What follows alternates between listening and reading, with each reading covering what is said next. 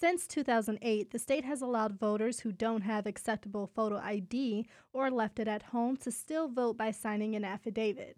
Michigan Secretary of State spokesperson Fred Woodham says the state has had millions of votes cast under the system. Precinct workers should be educated about the affidavit, and certainly local clerks' offices should as well.